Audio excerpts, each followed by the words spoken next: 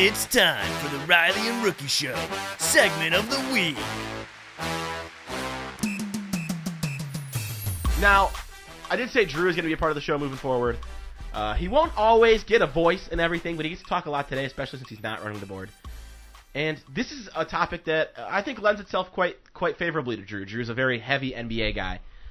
So we're talking about the Pistons and your Pistons checklist. Now, I only included 3 things. Did you guys have a physical checklist in front of you? Yeah, I do. Sort of, yes. It's weak, but I have one. per usual, when Jake talks about basketball, one of the advantages of bringing Drew on. Well, Jake, why don't we start out with yours then? All right. Also, real quick, let me lie for a second. I don't want to start with yours. I want to put the number out there. 248-370-4274. You can call us in, or you can text us. Again, 248-370-4274. What does your Pistons free agency checklist look like? Free agency checklist. One of the things that I hear so much, I mean, I think there's two major things that people are looking at that the Pistons need to do moving forward. So the hardest thing for me, I guess, was deciding which one I think is more important. And the one I think I hear more frequently is that backup point guard. You need to give a little help to Reggie Jackson for an injury, if he needs some time off, or just when he needs to come off the court. Because, like, the closest thing we had was that one little stretch of time when, like, Spencer Dinwiddie was playing really good for, like, a week last season or whatever. Did it last that long? I don't Maybe even know. a week. Maybe 4 games. He played really well in the D-League for a nice stretch. I know that. Yeah, there you go. So I know that's a big concern. I think I'm going to put that as number 1, is then find your backup point guard. And I know you guys can probably touch on this a little bit more, but what everybody's looking for and what we had our caller last week. I know he's busy this week, couldn't call again. He wants to talk about bringing Matthew Dellavedova to Detroit. And while I have talked mad crap about his Twitter name, by the way, right Delly, now is #BringDelly to Detroit. It is. He's all in on it. And while I've talked mad smack about Delly, just because I think it's funny, he's easy to make fun of. He's just like that try-hard kid. Was it you? Yeah, wasn't it you who called him that like try-hard white kid that nobody likes in gym? Yes, in gym. He's like the kid in PE class that like nobody really liked. But like, bottom line is, I'm ready to bring whoever we need in here to help out. And he's been to the finals twice. He's performed pretty well. I think he'd be a good fit for our backup point guard. And then just moving into the second part of my checklist, like I said, it's pretty weak. But so it's narrow. I just got these 2 points. Is then get another guy to help out Drummond, whether that's a backup center or bring in another center like Al Horford. People have been talking about. I don't want to take too much away from what you guys have to talk on, but that would be my second point. Then is get Drummond some help down there. Drummond plays a lot of minutes. I don't want to see him become the guy. I wouldn't say necessarily that Drummond is carrying the team in the same way that like Calvin Johnson kind of carries the Lions offense, but like you put that much pressure on a guy for so long, he retires sooner or he declines sooner. It's a little different in basketball because it is different, which is why I don't want to say there's like a big comparison there. But see, Horford is interesting, and I want to take a minute because you brought him up. I know that neither Drew or I are completely sold on him. I want to bring him up because he's a guy that people are saying the Pistons are in on. And I do have another big as part of my wants. He concerns me a little bit. I worry a little bit about, and I'm not saying he's as bad of a player, and I certainly don't think he has as bad of an attitude, but he worries me a little bit about what you got out of Josh Smith. Calling Al Horford a three-point threat is like calling Josh Smith a three-point threat. Yeah, he's capable of doing it, but that's not his game. Right. And what happened with Josh Smith and Greg Monroe, you didn't just have one guy, but they kind of clogged the paint. And I worry a little bit, despite the fact that Horford can stretch some, is that really his ideal game? I'm not totally sold on that. And that's the guy I want to be starting next to Drummond. Yeah, I mean, I like Horford. I'm not sure if you can play them together just because of that spacing that you mentioned. The thing that's better with Horford... And you can't sign him if you can't play them together. Correct. And the thing with Horford that's maybe different from Greg Monroe is at least Horford has the threat of a three-pointer, which can bring his big at least outside and give room for slashers and cutters and for Drummond to work in the post. But I think for free agency wants and needs this season, I agree with Jake's first part. I think the first priority is probably a backup point guard because Steve Blake was, out of the hundreds of NBA players, a bottom 10 player in the league. Yeah, I said he was the worst player. I brought up Dinwiddie before Blake, and I don't watch that much basketball, so what does that tell you? Steve Blake was the worst player who played minutes in last year's NBA playoffs.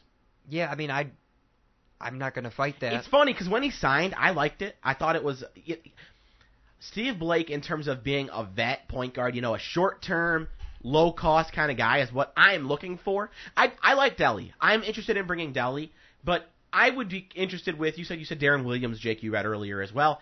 I would be interested in a guy like that. I'm not saying you need to find a long-term solution. I have backup point guard as well. I didn't expect we were all going to have that as our number one. See, for me, I think that maybe not so much in the NBA, but some in the NBA as well, there's this interesting dynamic where you can make a big move too early, you can make a big move too late, and you can make it at the right time. An example of a team doing it too late is like the Atlanta Hawks. They went out and got Millsap, but were they really contenders when they went out and got Millsap? I think a good example of making a move too early was when the Rockets went out and got James Harden. Or, I'm sorry, not James Harden. That was a good move. When they went out and got Dwight Howard.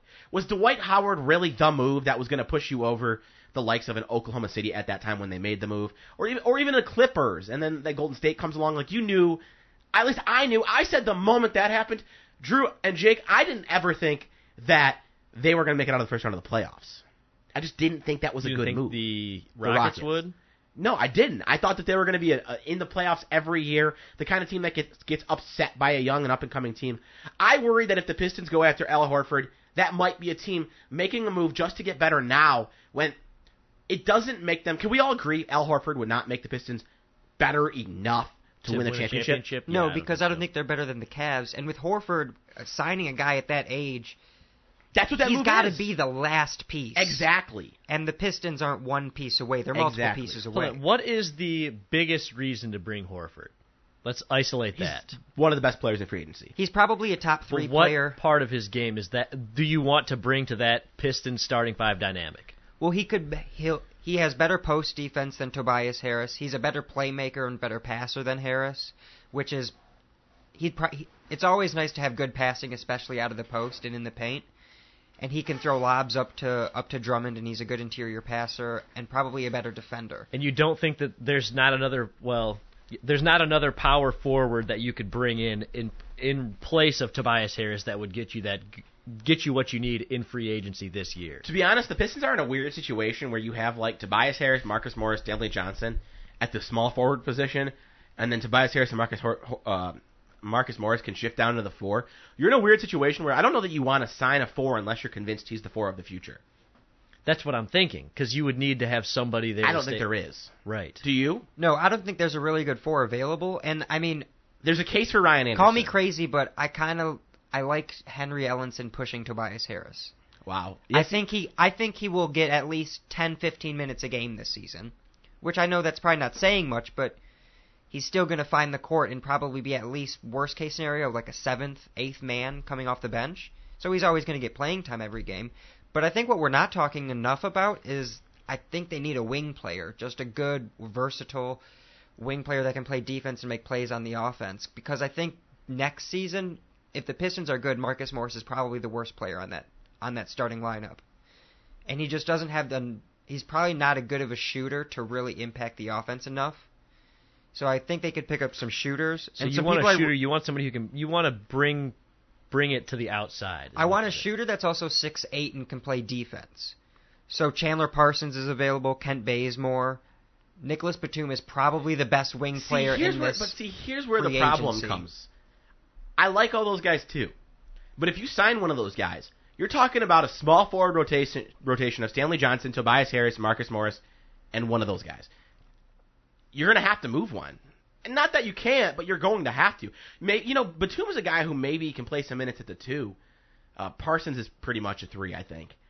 I don't disagree, but I think of all those people you named, I think you can play any combination of two of those guys. But that means 2 of them are on the bench at all times, and I think the 3 you have. I see. Here's the thing about Marcus Morris that's undervalued. Marcus Morris is paid nothing. His contract looks like the contract of your 8th or 9th man off the bench. So you don't want to move on from him, but at the same time, the reason you went for him is to give him. I'm with you on a wing player, but I don't want a starter. I'm not looking to replace Marcus Morris. I'm actually looking for a backup to Caldwell Pope. Because right now, Jody Meeks is trash. I hope he's gone. I don't think he's that good of a player. I don't think he wants to be here. I have no interest in Jody Meeks. Stanley Johnson has played some minutes at the 2. He can do that. I like him as the backup 3. For the time being, Marcus Morris, Tobias Harris as the 4. And then I have stretch 4 as my third thing I want. It's not that it's not a priority. It's that I think the stretch 4 is not just Al Horford, but your stretch 4 has to be the final move to push this team into contender territory, and I don't think they're there yet, and I don't think there's a guy in this free agency class that allows you to do that. So your priorities actually are probably in favor of the Pistons then, because like you were saying, you don't really have the opportunity to make a move for a 4 at this point. So if you can cover those first 2 this year, and then by next year off season, you have a team. Stay cheap. If there's a free agent. Stay cheap, sign a couple backups, build depth. You'll probably push, if you can do that, if you can add a legitimate backup point guard and backup shooting guard. You're a pretty deep team, so you probably move into like the 4 or 5 range. You challenge to win a series. Maybe you don't win one, but you certainly challenge to win one. So you take that next step forward. And then the following season, I don't know what the free agency class looks like. Maybe you make a trade. But the following season is where I really start to push to try and look at contender territory. Yeah, I agree. And the 2017 draft class is going to be it's at least projected to be much better than this year's draft class. The salary cap's going to go up again, and there's even more free agents going to be available. So a year from now, maybe we're talking Pistons are actually one piece, and they just need that last piece. But on that wing player, you make a good point about 2 of them pretty much always being on the bench, and the only reason I really don't like if we got a really good wing player is it would probably stunt the growth of like a Stanley Johnson. Right. And that's probably worst case scenario right now, I think. All right, well, I've given my full checklist. Jake's given his full checklist. Yeah. Did you have anything missing? I mean, I mentioned those wing players I liked. There's Kent Bazemore. He's young and he can play defense, and those versatile like wing players I think are probably the most valuable position right now in this kind of modern NBA. But I think Stanley Johnson can be that also, and I don't want to stunt his growth. So All right, let's move on. Take a quick break. When we come back, Jake's penalties for the week. We skipped them last week. They're back this week. That's coming up next. We got some Tigers talk and Red Wings talk later. I got a plan to make the Tigers championship contenders in the near future. All that coming up in the next 30 minutes on the Riley and Ricky Show, WXOU 88.3. Catch us live on Tuesdays from 1 to 2 on 88.3 FM or WXOU.org.